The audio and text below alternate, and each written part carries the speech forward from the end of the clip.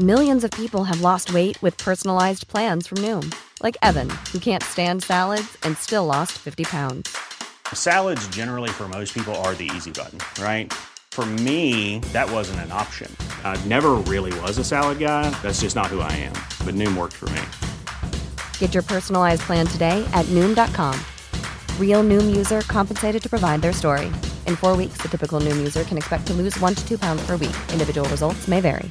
There's never been a faster or easier way to start your weight loss journey than with PlushCare. PlushCare accepts most insurance plans and gives you online access to board-certified physicians who can prescribe FDA-approved weight loss medications like Wegovy and Zepbound for those who qualify. Take charge of your health and speak with a board-certified physician about a weight loss plan that's right for you. Get started today at plushcare.com/weight loss. That's plushcare.com/weight loss. plushcare.com/weight loss. Story time. I was hiking the Appalachia when I was about 13 or so with my Boy Scout troop. We set up in a shelter with some through hikers who had been on the trail for a month or so and had respectfully walked down the trail to smoke some weed before we all settled down to crash for the night. We were 13 plus some adult leaders and they were early 20s. Anyway, in a tired/high delirium, one you kept talking nonstop about how he used to work at Wendy's and all he wanted was a frosty Dr. Pepper float. The dude talked ab hour or so about frosty/Dr. Hey, I'm Ryan Reynolds. At Mint Mobile, we like to do the opposite of what Big Wireless does. They charge you a lot, we charge you a little. So naturally, when they announced they'd be raising their prices due to inflation, we decided to deflate our prices due to not hating you. That's right. We're cutting the price of Mint Unlimited from $30 a month to just $15 a month. Give it a try at mintmobile.com/switch. $45 up front for 3 months plus taxes and fees. Promo rate for new customers for limited time. Unlimited more than 40 gigabytes per month. Slows full terms at mintmobile.com. Everyone knows therapy is great for solving problems. But getting therapy has its own problems too. Like finding the right therapist, fitting into their schedule, and of course, the cost. Well, BetterHelp can solve those problems. It's totally online and built around your schedule. It's surprisingly affordable too. Connect with a credentialed therapist by phone, video, or online chat, all from the comfort of your home. Visit BetterHelp.com to learn more and save 10% on your first month. That's BetterHelp, H-E-L-P. Hey, it's Danny Pellegrino from Everything Iconic.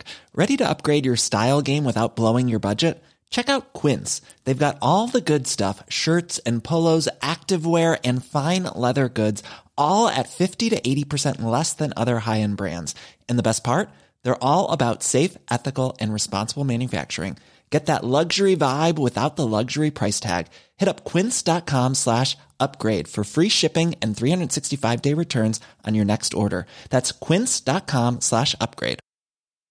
If you're looking for plump lips that last, you need to know about Juvederm lip fillers. With Juvederm Volbella XC and Juvederm Ultra XC, your lip look, whether it's subtle or bold, can last up to 1 full year with optimal treatment and no additional maintenance. Find a licensed specialist and see if it's right for you at Juvederm.com today. That's JUVEDERM.com. Add fullness to lips in adults over 21 with Juvederm Volbella XC or Juvederm Ultra XC. Do not use if you have severe allergies or a history of severe allergic reactions, or if you're allergic to lidocaine or the proteins used in Juvederm. Tell your doctor if you have a history of scarring or taking medicines that decrease the body's immune response or that can prolong bleeding. Common side effects include injection site redness, swelling, pain, tenderness, firmness, lumps, bumps, bruising, discoloration, or itching. As with all fillers, there's a rare risk of unintentional injection into a blood vessel, which can cause vision abnormalities, blindness, stroke, temporary scabs, or scarring. For full important safety information, visit Juvederm.com. Pepper floats. This was the early 90s and they weren't on the menu. Well, fast forward a decade or so and Frosty floats are now on the menu, and I'm not gonna lie. Dr. Pepper/Frosty float is awesome. I've seen some weird folks, but the worst were some drunk bear hunters. That's the only time in my life, as a fairly big/athletic guy, that I thought I may get sexually assaulted. I was around 16 or so at the time and I could tell those guys were up to no good. I hope no smaller guys or women came across them because they set off every alarm I had.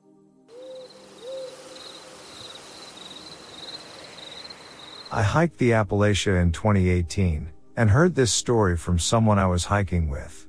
He was taking a break at the junction of the trail and a Forest Service road, deep in the backwoods of Southern Virginia, the kind of place you wouldn't expect to see a soul.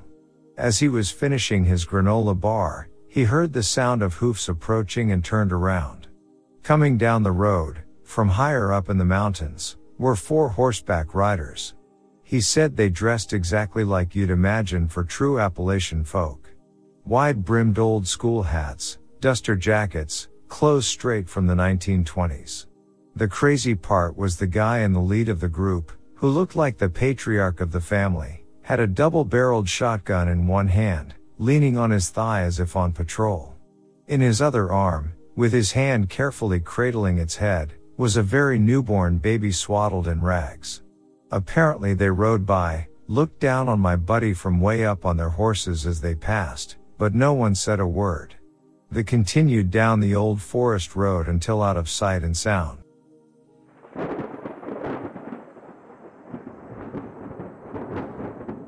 My parents have a farm in Mississippi that's about 40 acres. Woods all around the place. Way back when, I was wandering around the back 40 just scoping out random things and doing nothing. Started walking deeper into the woods and thought I heard someone whisper my name. Well, I'm white but not that goddamn white, so I did a 180, noped the F out, and got my ass back to the rest of the family at the house. Everyone we had at the house was there when I got back, so no clue WTF was going on with the woods, but I've seen too many horror movies to blindly go investigate shit in the woods.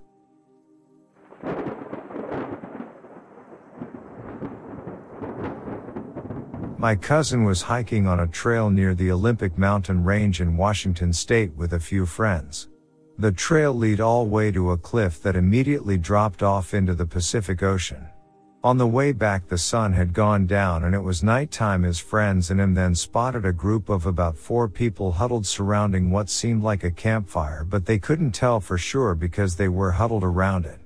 This didn't make any sense because the trail was only a few feet wide and starting a campfire would not be safe. Nonetheless, he keeps walking closer to these people down the trail with his friends. Eventually they all call out to get these people's attention so they can move off the trail and let them pass. No response. As they get closer they keep calling out to them with no response. Eventually they're a few feet from the group of people and they realize there is no campfire, but it feels like there is one and there's still a glowing light in the center of the huddled strangers. They ask once again for them to move and there's no response whatsoever. This gives everyone the chills and they all scoot by the group of strangers and immediately bolt down the trail. About 100 feet they look back and no one is there. The trail is only a few feet wide, so all the strangers could have done was walk forward to escape their vision, but there's just no way unless all the strangers were the Flash. They all just make it back to their cars as fast as they can. He later learned the trail used to be used for Native American rituals and burials, so he thinks it might have been natives or native spirits.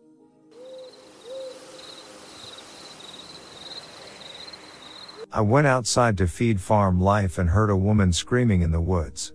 Because I live in the woods, I'm quite aware it was probably a cougar or wildcat, so I grabbed my shotgun and went looking for the noise. It didn't move, just kept screeching. As I came into view I realized it was a young goat stuck in a fence panel. I helped slip his horns out and he sprinted off. Then I heard the screech again and decided I wasn't that concerned for my big old pigs and went home. Another time I was stalk hunting squirrels deep in the forest and I heard male voices. No biggie, sounds echo and it's public land. Then I heard "we'll find him." And a whirring noise followed by intermittent beeping. I hid in a creek bed under a washed out tree root network for an hour until I hadn't heard anything for a while, then beeline to my house off the path through the rough stuff and hugging cover.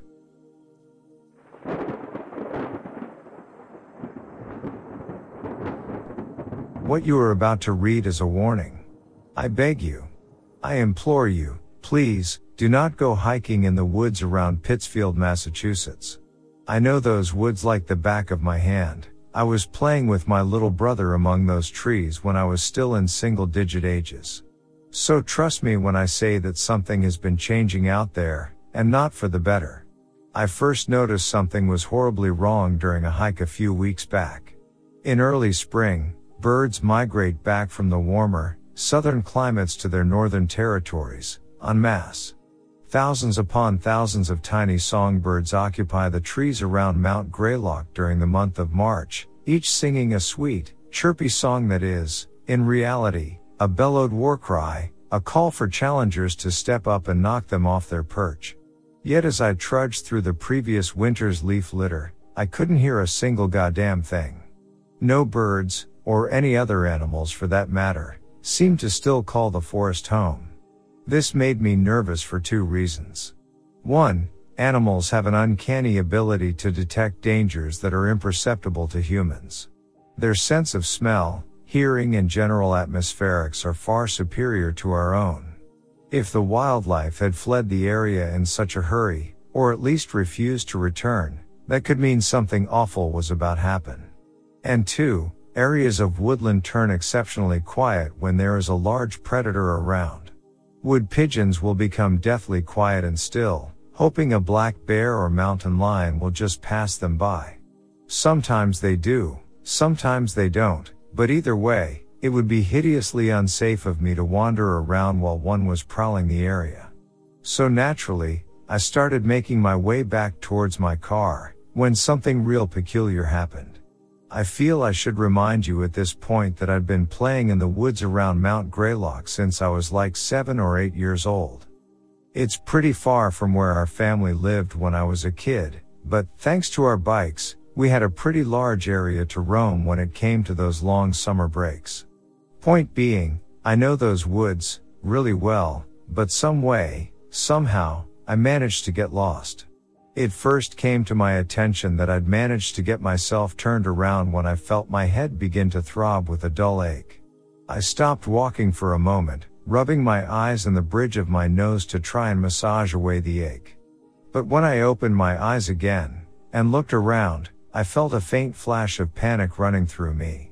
I did not recognize my surroundings. And I cannot understate how jarring that was for me, to be somewhere I'd been visiting all my life, only for it to feel utterly foreign to me. I actually had to take a moment to take out my compass, just to try and get a bearing of where I was headed. But to my surprise, the compass needle kept slowly moving around, even when I got it to sit still on a supposed bearing. It slowly began creeping around again. Now, this was much less of a problem than it might appear. Sure, it was unnerving, but there are ways around a faulty compass. Like, for one, moss mostly grows on the north side of a tree, the side that gets the most sunlight. So that provided an easy way of determining which way was north. At least, it usually would. Because as I inspected various tree trunks, I realized the sun was hanging in the southern portion of the sky. That or the moss in this area grew mostly on the south section of the tree trunks. I get that it's not entirely out of the question, but that was yet another detail that just seemed to fry my brain. Nothing made sense, and the less it did, the more the feeling of pure panic began to bubble up in my chest. But to panic in that situation, in any kind of situation, is to welcome defeat, degradation and death. I kept myself calm, told me there was a rational explanation for everything that was occurring, and walked off in the direction I was almost sure the nearest highway was. It was then I came across something I'd never, ever seen in those woods before, something that seemed so out of place that it was frankly terrifying.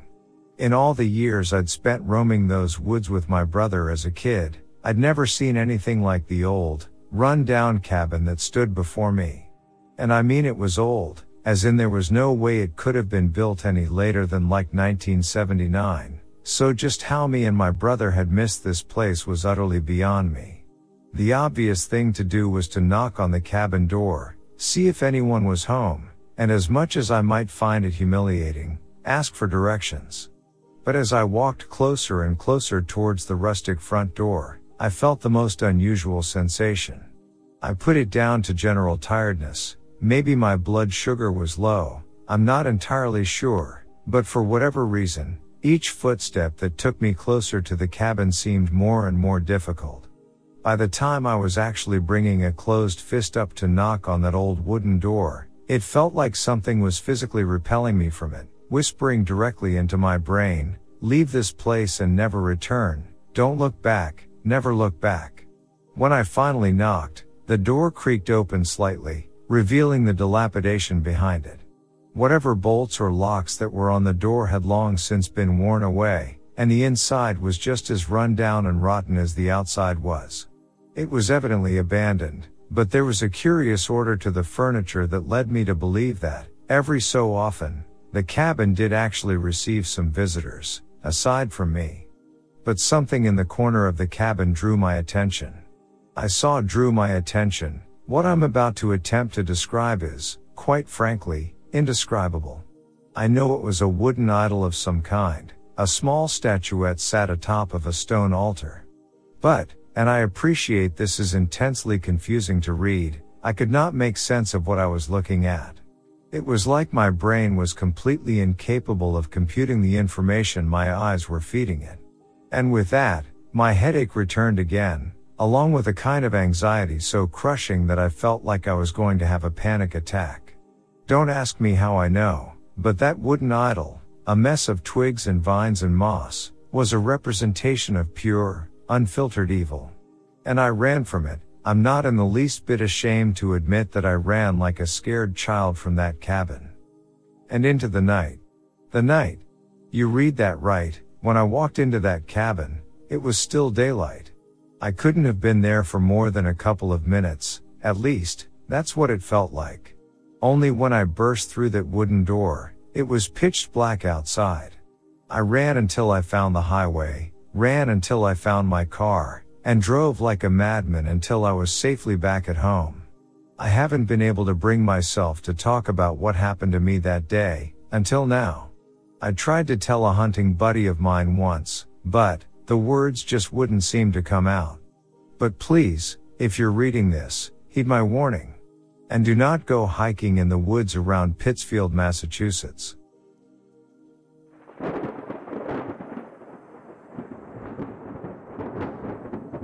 Right after I graduated high school, I went on a camping trip with my friends.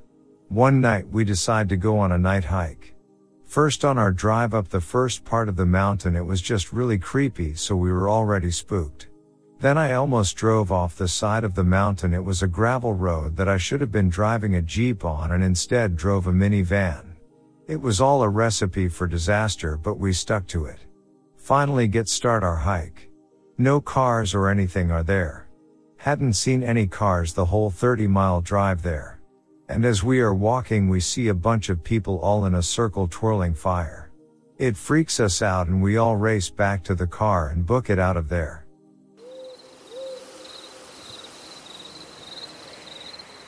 The backwoods of North Carolina are full of old, sleeping houses that ought to be torn down. They dream only awful things. I grew up in a very, very small farm town with a population below 150 or so people. I won't name drop the town for obvious reasons, and even if I did, you wouldn't find anything to write home about. There's a caution light and several abandoned buildings, a barely functional gas station that will grossly overcharge you, and that's about it. You go more than half of a mile in any direction and you will officially be outside of the city limits, though there are dozens of people who live in these heavily wooded farmlands that call the town home simply because it's the closest thing in shouting distance, though that would be akin to saying that Mars was within shouting distance of Earth. I've had a few experiences in these woods that I cannot fully explain. I can describe them and I will, but I cannot offer any scientific explanation for them. I know that tales of Wendigos and skinwalkers and other natural forest demon spooks are popular, but Wendigos are a creature that belong to the tribal legends of tribes centered around the Great Lakes region of the northern United States, Wisconsin, Michigan, and into the eastern coast of Canada. Skinwalkers are exclusively tied to the Navajo religion and Navajo grounds, which are in the deserts of the far west of the United States. Keep that in the back of your mind as you read this. I first began to notice the presence when I was around 12 years old. Playing in the woods was really the only pastime I had available to me outside of playing video games, but video games got old rather quickly. I was an only child and there weren't any other children in the area, so exploring the woods was a good outlet for my imagination. Prior to my first real experience, the spookiest thing in the woods around here would have been a venomous snake. Even then, the snakes we have aren't likely to kill you unless you just seriously neglect the wound or have an allergic reaction. Aside from them, the largest predators we have are coyotes, which are mostly afraid of humans, and the rare cougar that happens to be passing through, which is so infrequent that it isn't worth worrying over. So the first day in question was a normal summer day. I was out hiking, collecting rocks, building forts out of sticks, the standard things a 12-year-old boy does. It was about sundown and I wasn't quite ready to head home yet when I noticed something was off. During the summer in North Carolina, the woods are anything but quiet. You have a cacophony of sounds: cicadas, crickets, frogs, birds. There's a whole chorus of wildlife that all wants to be heard. Heck, you may even get the occasional coyote pack howling or bobcat screaming. The point of this is that the woods are far from quiet, and sudden silence in the wood in these times is not an accident. But that's precisely what I noticed. All of the noises had stopped. I could hear the wind between the mixture of old growth and pines, and I could hear the distant babbling of a creek, but that was it. This was strange to me, but at the time, I didn't realize what an ill omen it was in and of itself. I actually remember thinking that the water sounded peaceful and walking deeper into the woods to listen to it better. As I did, though, I began to get this overwhelming sense of foreboding. It wasn't the standard "I feel like I'm being watched." No, I didn't feel any eyes on me or feel like I was being followed or any of those standard paranoias. No. This was like, have you ever stayed at a party too? You got there at 9, and now it's 2 a.m., and suddenly you realize that you don't know anyone who is still there? You also didn't see this new guy come in, but he's glaring at you, and come to think about it, so was that girl in the kitchen. You've overstayed your welcome and it's probably time to go. That's exactly what it felt like, even if I lacked the metaphor to express it at the time. The air itself felt heavy. Everything in my mind and body was screaming at me that I needed to leave, that this place was not mine anymore. It had been fine in the morning hours, but now? This was the domain of someone or something else, and I wasn't welcome. I remember feeling as if the trees were warning me. Leave, or else. So I did. Initially, I walked, but by the time the sun had begun its descent and the sky had begun to darken in the twilight, I was jogging. I never broke into a full-on sprint. I don't know why, but I felt showing too much fear was a bad idea. Eventually, I made it back to the road and looked back to the woods. I didn't see anything, but that's when the feeling of being watched set in. I felt that there were eyes, just beyond the tree line and out of sight, and they were staring right back at mine. I went home and pushed the experience out of my mind as best as I could. From then on, I made it a point to always be out of the woods by dark or to have a firearm with me if I knew I was staying later. I should note that there were several times after that I wound up in the woods at dusk but did not have this feeling return. There weren't any special circumstances that seemed to summon it, just sometimes things were fine. Others? I all but sprinted for civilization.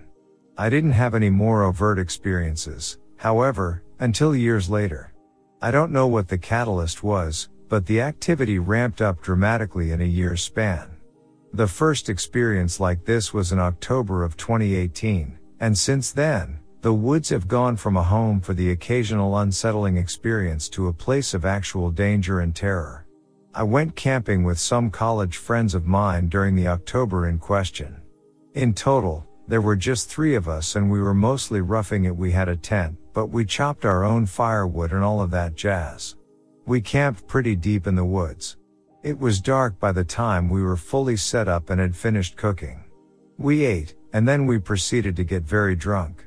I don't know how much we actually drank, as we were just sipping out of a handle of vodka and passing it around the campfire as we talked about everything from ghost stories to the more tangible fears in our lives, such as our dating lives and the prospect of post-graduation plans. This went on well into the night, with the stories growing more nonsensical and the laughter growing louder as the bottle grew lighter.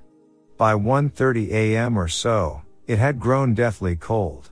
I decided that was a night for me, and that I was going to get into my sleeping bag.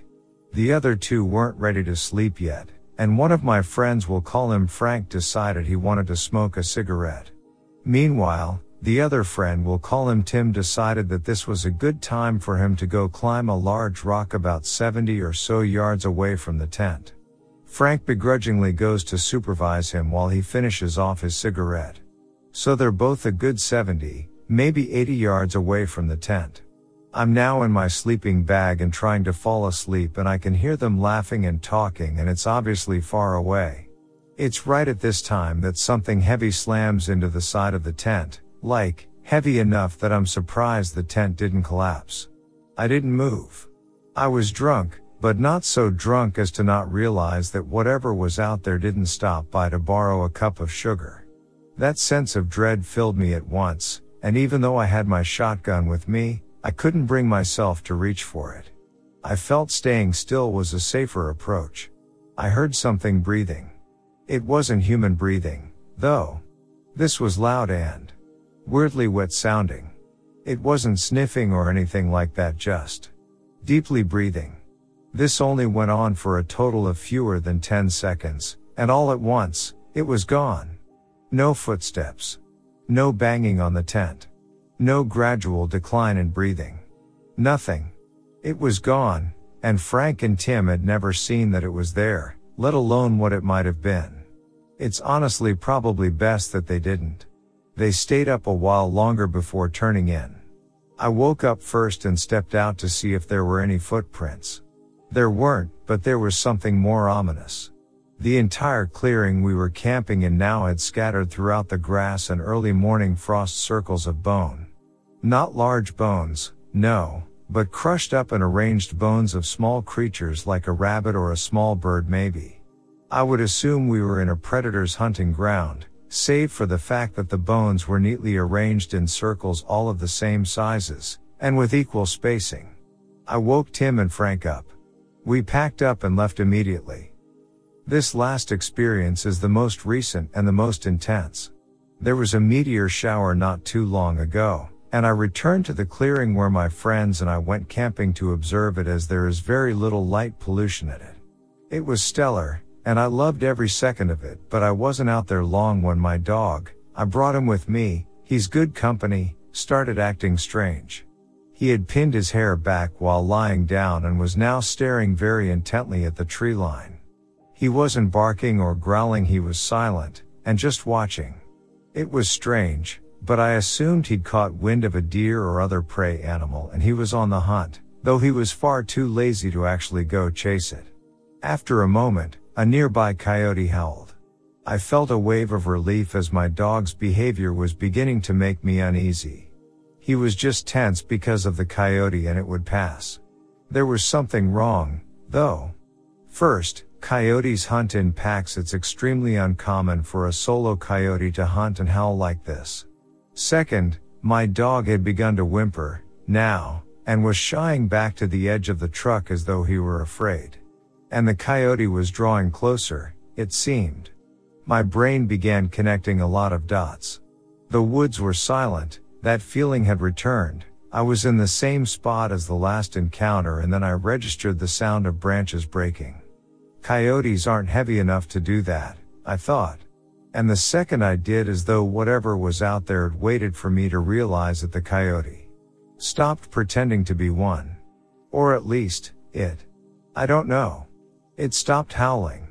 It then erupted into the most horrible sound I have ever heard. The coyote was laughing. It wasn't a hyena sort of laugh, though. It was this garbled, mangled mess of sound that sounded like an animal trying and doing a piss-poor job to impersonate the cadence of human laughter, and it was on this recording track where after every fourth laugh it seemed to loop.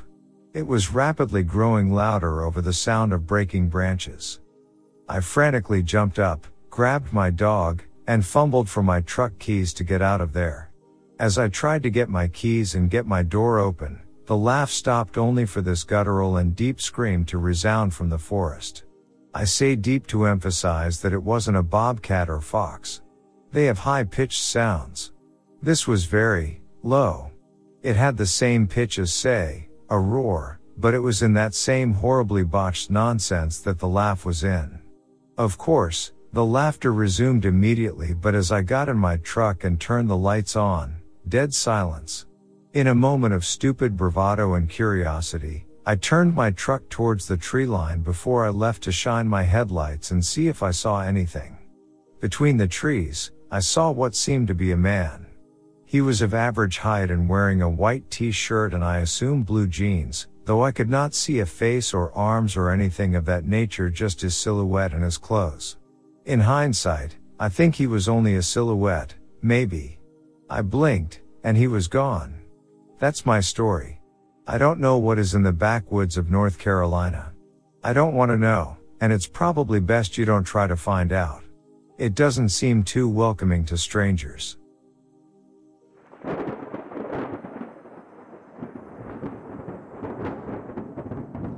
Two cops. A weird story. There was a spot we went camping all the time. You had to park and walk out there about half a mile. It was remote but just off some main roads. We got there a little late and it was already getting dark. It took a little while to set up camp. We had a little trouble getting the fire going but managed to.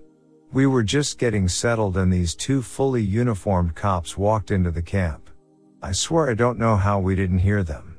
They must have really been trying to be silent. They were immediately aggressive and demanding. They didn't pull their guns but they had their hands on their holsters. They made us all stand together and went through all our gear. They looked in the fire and really got suspicious because they saw some burned business cards and other bits of paper in the fire. After a while we finally got the story. Someone called the cops saying they saw 4 people carrying a body into the woods. It was obviously our camping gear. When the cops saw the bits of paper in the fire they thought we were burning the items of the person we killed. We were just trying to get the fire started. They finally left because it was obviously 4 kids camping and some idiot reported it as a crime. The cops said something like we will be back. Of course they never came back.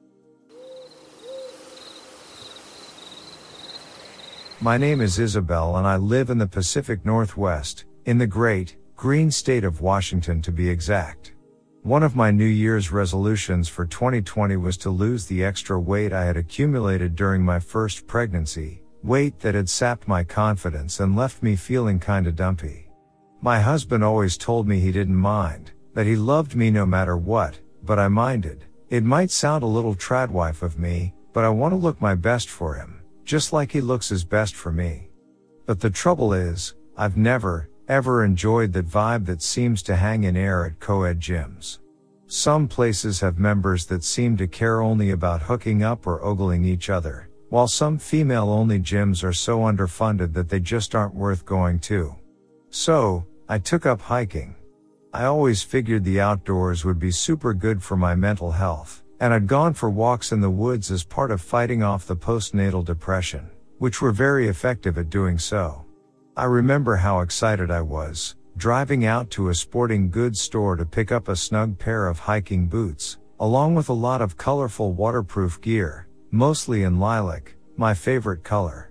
It felt like the start of something wonderful, but my first serious solo hike in the woods was set to be anything but relaxing or uplifting, and it left me with a greater respect for nature's wraith than I ever thought was possible. My husband and I arranged for him to look after the baby while I drove out to Olympic National Forest for an afternoon of hiking. All went swimmingly for about an hour or two, as I pushed myself up hills, feeling my thighs burning, then trembling when they felt the relief of a downslope. It felt amazing, exhilarating, truly uplifting, at least, until I took a tumble. I think my boot caught a rock or something, hidden among the earth, but whatever happened, I found myself rolling around in the dirt beneath me, holding onto my ankle as I grimaced in pain.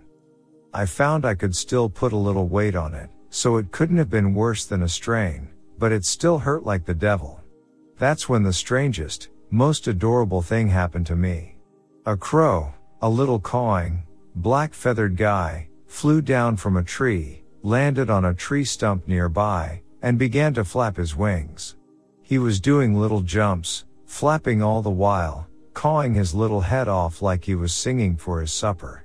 He had saw me take a fall, and was flying down to see if I was okay.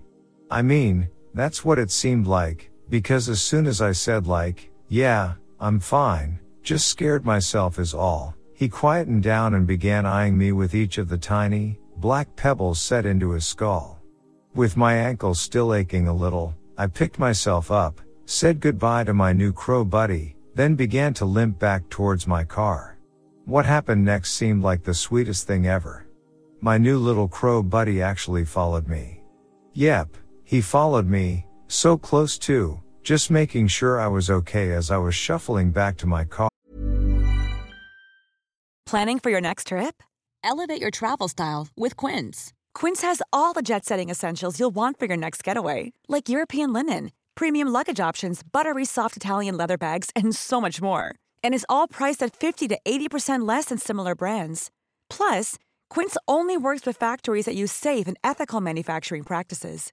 Pack your bags with high-quality essentials you'll be wearing for vacations to come with Quince. Go to quince.com/pack for free shipping and 365-day returns. He flew from tree to tree, always sticking close, cawing every so often, just to let me know he was still there to watch over me. It was honestly such a boost. The fall has really rocked my confidence, and to know that nature had its own way of being so kind, so compassionate, it really picked me up at a time I absolutely needed it. However, it wasn't long until my ankle began to really swell up from the sprain. And obviously, with the swelling, came an increased amount of pain. Now, I know this might sound crazy, but that intense pain, and my inability to properly escape it, it brought back the memories of childbirth, and as I sat there on a fallen log, taking the weight off of my ankle, I found myself bursting into tears. And just like something out of a Disney movie, down swooped my little crow friend, who began his same little song and dance of concern. It made my heart swell at the time, it really did, it really was like Disney's story or something, the crying princess and her little bird friend. But then, in what I thought was a beautiful moment, I heard something that made my blood run cold. Something was moving through trees about 100 yards up the slope, something huge, something that drooled when it saw me sitting on that fallen log. It was a grizzly bear, fresh out of hibernation, and it was starving. What I thought was my little crow friend began its song and dance again, only this time, it was intensely more frenzied than it had been before. I thought it was a warning. I couldn't have been more wrong. The bear began a rapid descent down the slope towards me, panting as it hurtled through the trees. But I was ready for it.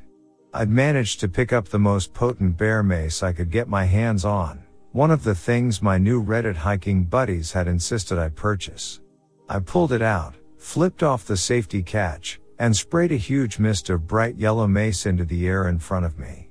I was terrified, convinced that it just wouldn't work for some reason, that the bear would just be too damned hungry, would take the pain, and tear me limb from limb right there on the forest floor.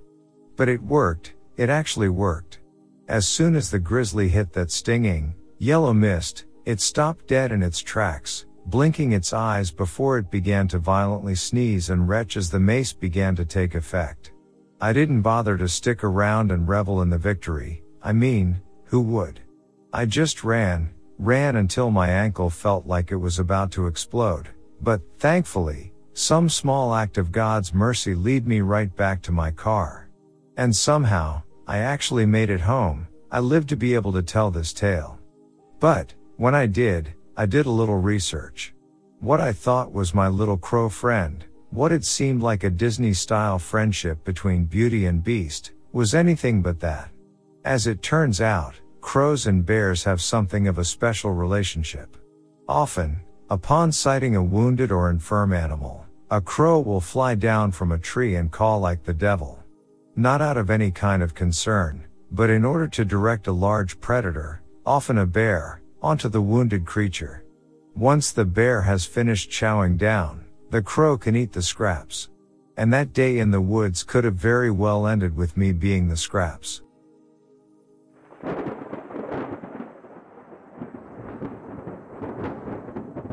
So I was probably the strangest thing someone saw. I was hiking a 14er in Colorado, and at the point I am on the trail I am long past the tree line. The ecosystem at that point is called alpine tundra. Well, while walking through this highland beauty I feel a familiar rumbly in my tummy. I have to shit. And not a little bit. It's a big boy. I can't hide behind anything in sight, so I'm a little worried, but I keep hiking. Maybe I'll find a boulder or a ridgeline to hide behind. Eventually things become dire. Necessity is, of course, the mother of invention, and in this case the mother of creativity. I realize if I can find even a small boulder I can squat down so no one can see me. Eureka! I see a boulder probably 100 meters off the trail to the right. Far enough away that no one will see me. I run to the boulder and it is smaller than I hoped for, but it'll do. I drop trout and take me dump. Instant relief, but with this relief came a terrible realization. I didn't bring toilet paper. I look around. Grass? Snow? Dear Lord, a smooth stone? My kingdom for something paper. I open my backpack and thankfully find a scheduling permit for a licensing exam that I had taken. Not important, but I didn't do stellar on the exam and was still bitter. I use the permit to wipe my rear and have another realization. While the boulder I am squatted behind hides me from the part of the trail I had come from, I did not realize in my haste that roughly 20 meters further up the trail from where I had left it takes a hard right. I am squatted, shitting, and wiping my ass with printer paper, completely exposed to hikers coming downhill. Not only that, but as I realize this, there is a young woman hiking down towards my boulder where I am still crouched like Gollum looming over the precious, no pants, with a shit-stained scheduling permit in my hand. She avoided eye contact, but she saw me. I knew it. She knew it. God knew it, and he was shaking his head. I did eventually make it to the top of the mountain, and it was my first 14er. Never going to forget that view.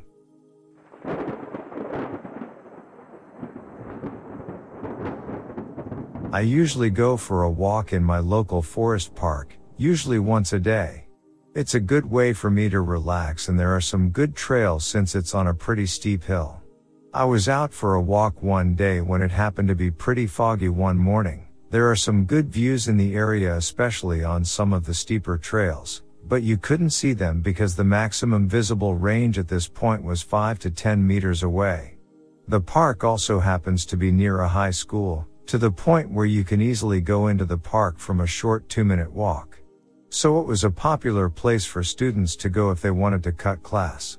Sure enough, there were some students who were hiding at one of the hiking trails from the park rangers who would have hauled their asses back to the school. And in the fog, blasting on a Bluetooth speaker, 2 cheeky men were playing the theme song of Silent Hill.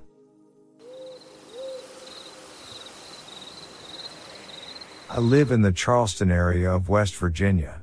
The woods don't get too deep around here, but there are some cool trails if you know where to look. Me and a buddy of mine were hiking along a local trail and we ran into a pickup truck. There were 2 men standing on both sides of the truck where the doors are located. We then saw a woman's feet sticking out from one of the doors. The men had their pants pulled down, and that's when we realized we walked in on a threesome. We were a little weirded out, so we ventured off the trail to avoid them. We ran into them a little bit later and one of the men asked us for directions. The other 2, I presume, were in the truck. It was definitely a strange situation, and I really hope it was a mere threesome and not something more sinister.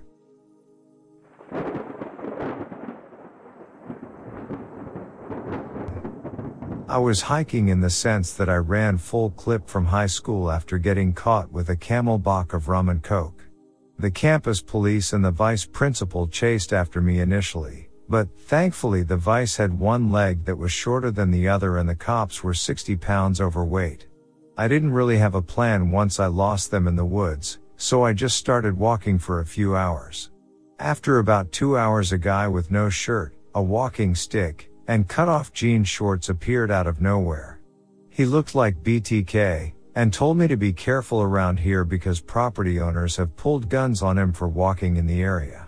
I told him, thanks, and started running at a moderate pace again.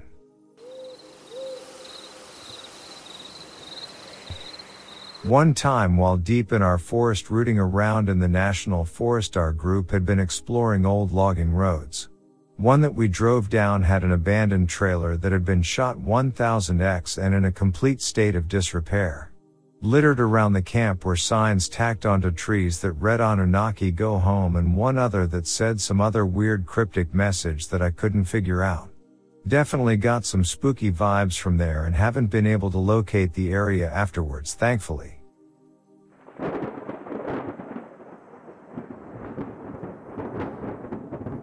We were hiking near the Smokies to an old cemetery. There was no cell coverage, and we saw no other cars at the trailhead, which down a few miles down a gravel road. As we hiked there were crows, we think, making sounds like crying children off in the distance. My daughter, being a typical teen, walked quickly ahead of us out of sight.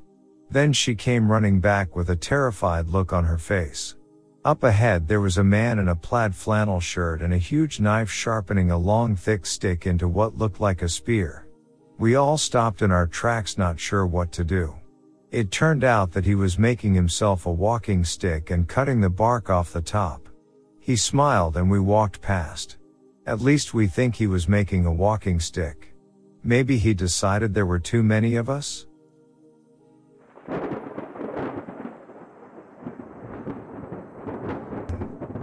Deep in the Everglades swamps in Florida, we hiked through a nest of banana spiders, big spiders, huge webs, and came across a raised wooden dock, T-shaped and painted black with random white paint markings all over it, sitting in the middle of nowhere on an open area of black mud with a bunch of holes like a sponge. We were standing on it when a few dozen raccoons silently came out of the swamp, walked towards us, dipping their hands in the holes, under the dock, and back into the swamp. We were just standing there when our friend calls us over to the long end of the dock. Looking down the length of the dock, the random white marks seen from that angle formed a huge goat's head, like Baphomet. Did I mention we were on LSD?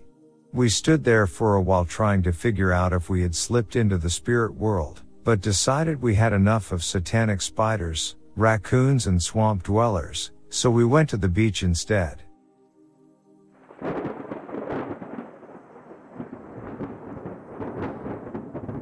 Hiking in Colorado near Kings Valley with a friend. After a long hike we reached a peak near a cliff. I noticed some logs neatly arranged. I thought it was a fire pit, with bones scattered around. My initial thought was that we found someone's hunting camp, which I thought was pretty cool. My friend says this isn't a campsite. It's an altar. With this new perspective I quickly realized he was right. The logs weren't arranged in a circle. They were a star. Animal skulls were hanging on the trees in a rough circle around the star. There were also bones at the bottom of the cliff. Instantly got that we're being watched feeling when we put it all together. Creepy as F. We left in a hurry.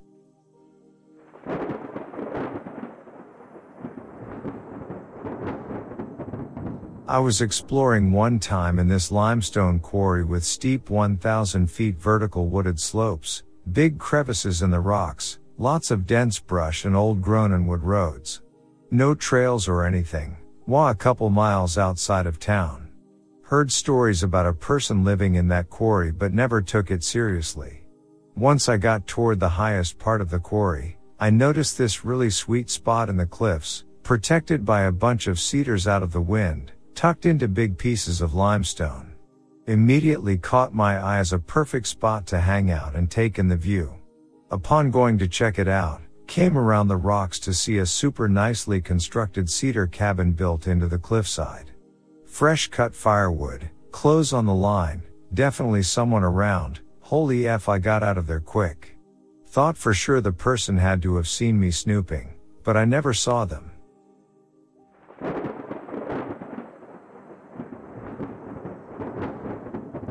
Once while camping out on land outside of Las Vegas, we took a walk to the middle of nowhere. When I looked down, I saw what could only be described as a pork loin with wires coming out of it. In hindsight, it was a huge dildo/vibrator that had melted. Anyway, a few feet away was a smashed 35mm camera with film in it. My friend took the film, against everyone's better judgment, to CVS to get developed. They had it for well over a month, probably passing the photos around thinking they were my friend. When we finally got the photos, they were all of a man sitting in his car wearing women's underwear and masturbating. Apparently, he felt so much shame afterward that he smashed the evidence. Poor guy, couldn't let his freaky flag fly.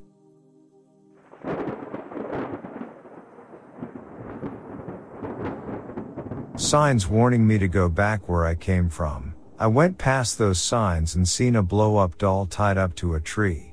I didn't stay and check the doll. I turned back and walked back to the main trails. Context: I'm a guy who loves to hike off of trails and form new trails for me and me alone. So I like to hike in deep woods for fun, even at night. But one night I was on a trail and jumped off it to walk through the woods, but my flashlight shined over a white metal sign with graffiti over it saying "Turn back." So I thought, okay, maybe this is for wild animal reasonings, because my state is famous for its coyotes. So I pulled out my sword and got ready for any animals and kept walking, until I noticed a tree with 3 ropes tied around it, and as a curious guy I am, I checked it out. The doll scared the shit out of me, but after getting a good glimpse of it, the roper went around her neck, waist and ankles. I looked around hoping to see beer cans and condoms, thinking maybe this is a hangout for some sick hillbillies, but when I saw nothing I went back and never went back to it.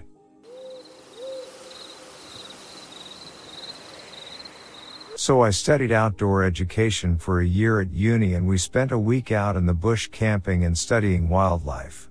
3 days in, we were on a hike and we came by a witch hunt looking thing. There were no roads around for miles, no nearby houses or anything. Not even a creek. It was creepy as F. The whole thing was made out of logs and branches and bark from nearby. It had runes painted in black charcoal on the inside and outside, and had remnants of lots of animals that had been pulled apart. Not rabbits or small game, but things like ravens. We were all confused by it and thought it was creepy and just continued on our hike. No one ever really spoke about it. It was probably just some kids practicing Wiccan or something. Probably.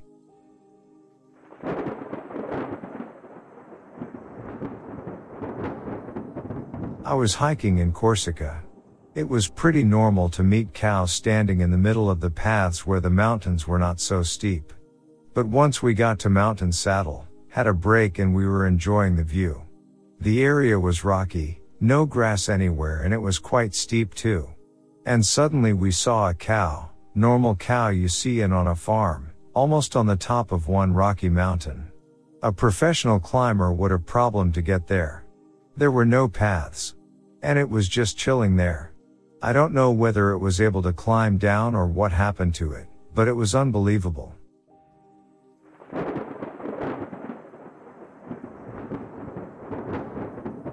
It was pretty early in the hiking season, though no snow on the ground. I'm hiking through a sparsely wooded portion of the woods and some strange noises, though clearly human. As I advance on the trail, I see this dark-haired guy banging a blonde lady just a short distance from, and facing the trail she has her hands on a stump, bent over a bit. I continue to hike and attempt to not look at them as I approach. I keep my eyes forward as I pass, and the guy yells at me, "We know you saw us." And the lady says, "Wanna join?" To which the guy says, No, she joking. We've had a lot of mushrooms and coke. All while they are banging. I continued to walk but hurried some. They seemed to continue their own exercise.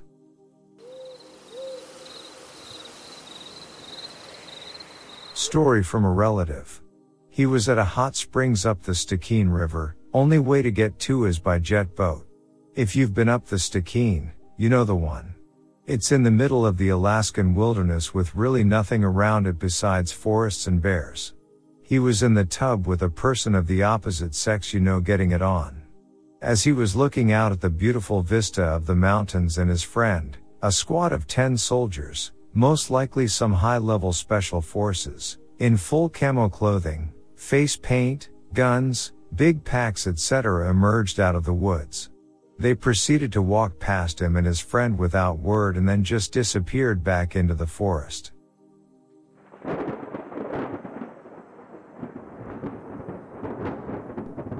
Back when I was 13, I got sent to a New Vision wilderness camp. We were somewhere along the Canadian border above Minnesota. As we were walking, we came across a 50 to 60 foot tree that had its bark peeled back from the very top all the way down in 2 parts, leaving a super smooth under the bark/moist part of the tree exposed. It looked like a giant banana, and the counselors had no idea what to make of it. And it had just happened because the under the bark part of the tree was still super white and wet. There was no burn marks like if it had got struck by lightning, and it wasn't even the tallest tree in that general spot. Man, it was so weird.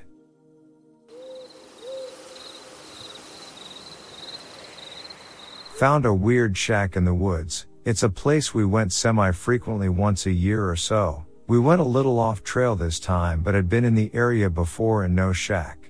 So we go in said shack. It's full of what I can only describe as fetish BDSM and possibly child porn sex toys, magazines etc. It was February, so I just cleared the ground around it and lit it on fire. It burned straight down, no issues. As the crow flies, there was a school backing onto this forest not too far away.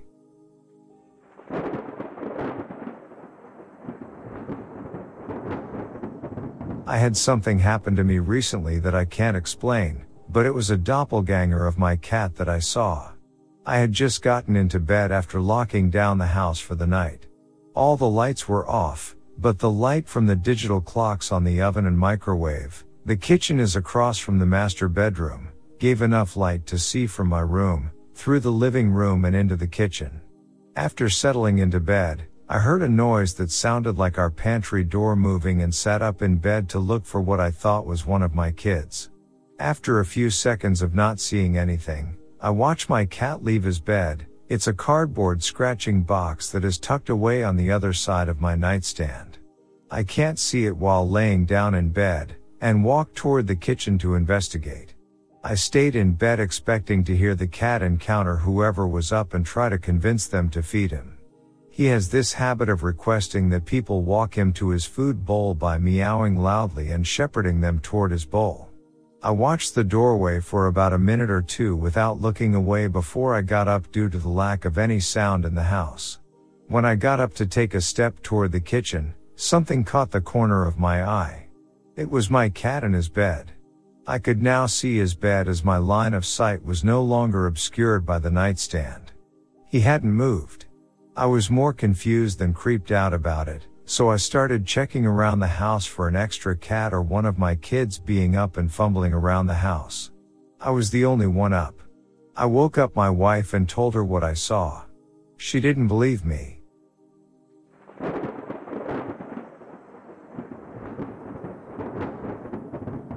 About 15 years ago, I was trying to sleep when my ex got out of bed to get ready for work.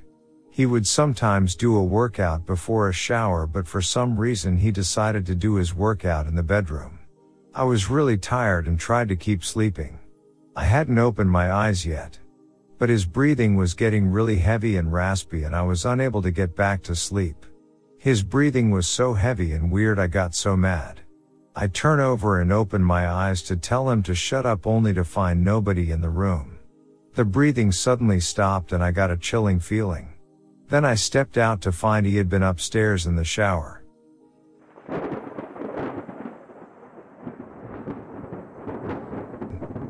When I was like 13 to 14 years old, I headed off to bed and went to sleep.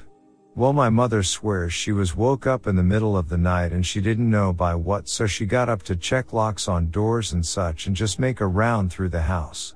When she passed my room, she saw lights flickering through the crack under the door like I had the TV on, and she said, "When I come back by, you better have that TV off and be in bed."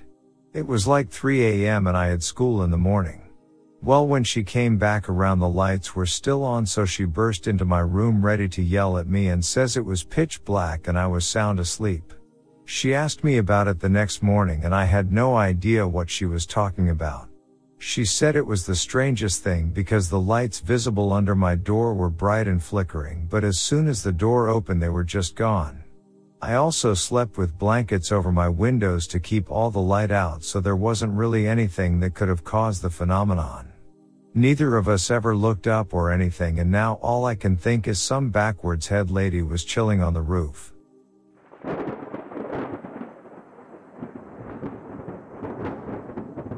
When we first bought our house, we kept our apartment for a few months so we could take time to clean and paint. One day In was at the house cleaning and my wife had planned to stop at the apartment for a carload of boxes after work. I was cleaning the office room when my brother-in-law called to say he was heading over with a housewarming gift. As I am on the phone, I see my wife walk in the room and she quietly asks who is on the phone. I tell her and she turns and walks out. I tell my brother-in-law, "See you in a few AMD," hang up and walk out. When you walk out of the office, you can see the driveway out the window opposite the door. I don't see my wife's car. She was maybe 5 seconds ahead of me and walking out the door. I walk all the way out to the driveway. AMD, there is no car. Just as In start to panic. Her car comes down the road and she pulls in. There was no time for her tongue outside, start the car and leave. Plus her car was old. I would have heard it start. A few months later, after we had settled in, we had a closet full of boxes that had not been sorted out. In was home from work and had said about clearing these boxes. To access the closet you have to close the door to the room, then open the closet door. I had all the boxes pulled out and the room door closed. I hear the back door to the house open, and my wife's voice talking to our cat. I also hear the cat, who always greeted us with lots of meows, talking to her.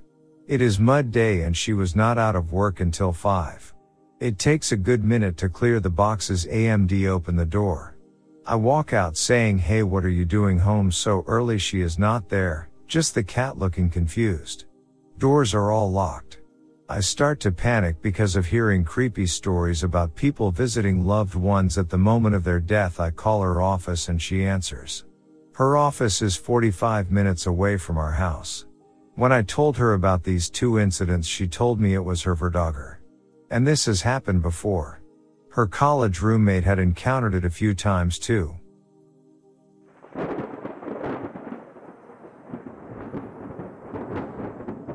Getting ready to go out, me and my partner's son were standing in the kitchen talking.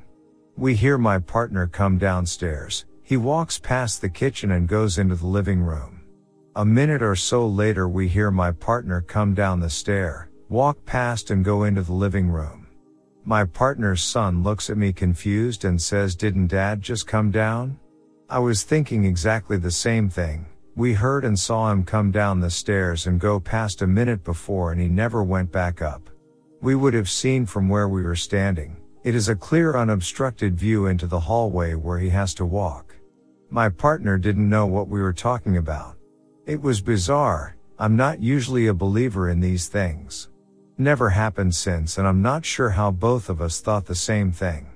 We had dogs, but they don't look or sound anything like a man walking past.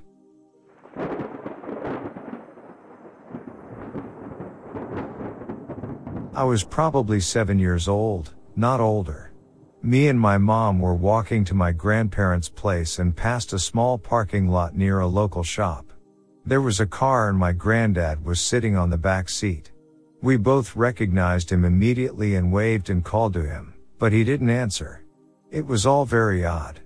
We didn't understand why he hadn't answered and why even he's in a unfamiliar car. No one from the family owned a car like that. And we didn't understand why he's outside on the first place, as me and Mom were on our way to pay him and my grandma a visit. We decided to leave Granddad alone and went inside the shop to buy some snacks. When we went out, there were some unfamiliar men standing around that car. My mom shared an idea that Granddad decided to go fishing. He had some friends from work with whom he often went to one camping, and they had a fishing weekend. Granddad was in fact supposed to go there by bus the next day, and Mom supposed that her father just took a lift from some of his buddies. We went to my grandparents' place knowing that Granddad left, but surprisingly he was home. We asked him about what he was doing in the car 15 minutes ago, but he in fact was home since morning. My grandma and my mom's sister confirmed that. We are not originally from this area, so no long-lost cousins, no out-of-wedlock half-siblings, nothing like that could explain it. And both me and Mom are 100% sure we saw Granddad, my mother's father. We recognized even his clothes, his hat and coat.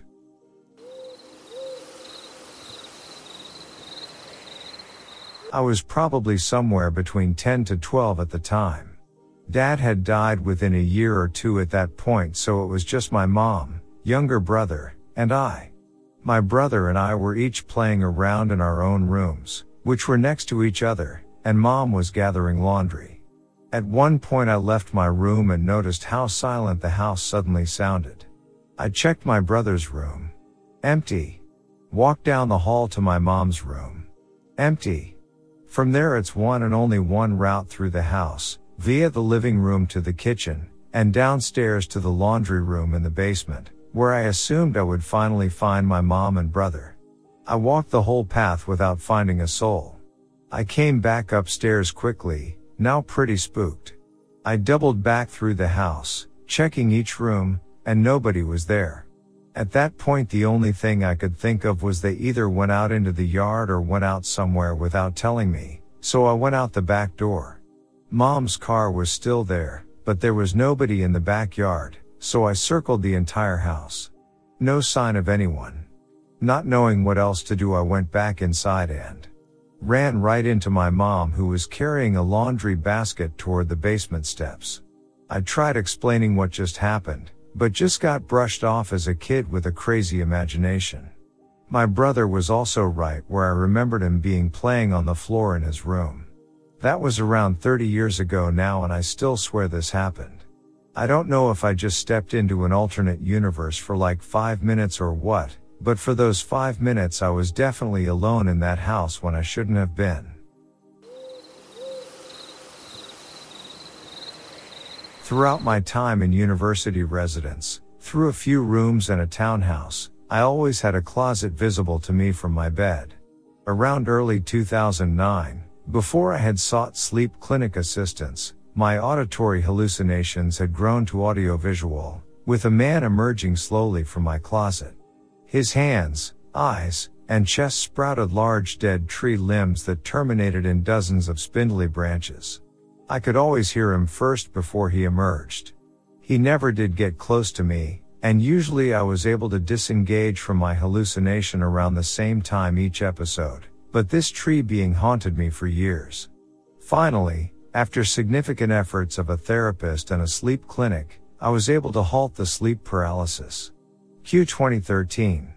A bad movie comes out. Mr. Jones. I'm up late, scrolling Netflix, and on a stark red and black background is that goddamn tree man. The movie poster was an almost picture-perfect version of Mr. Jones, a full 2 years after my sleep paralysis stopped.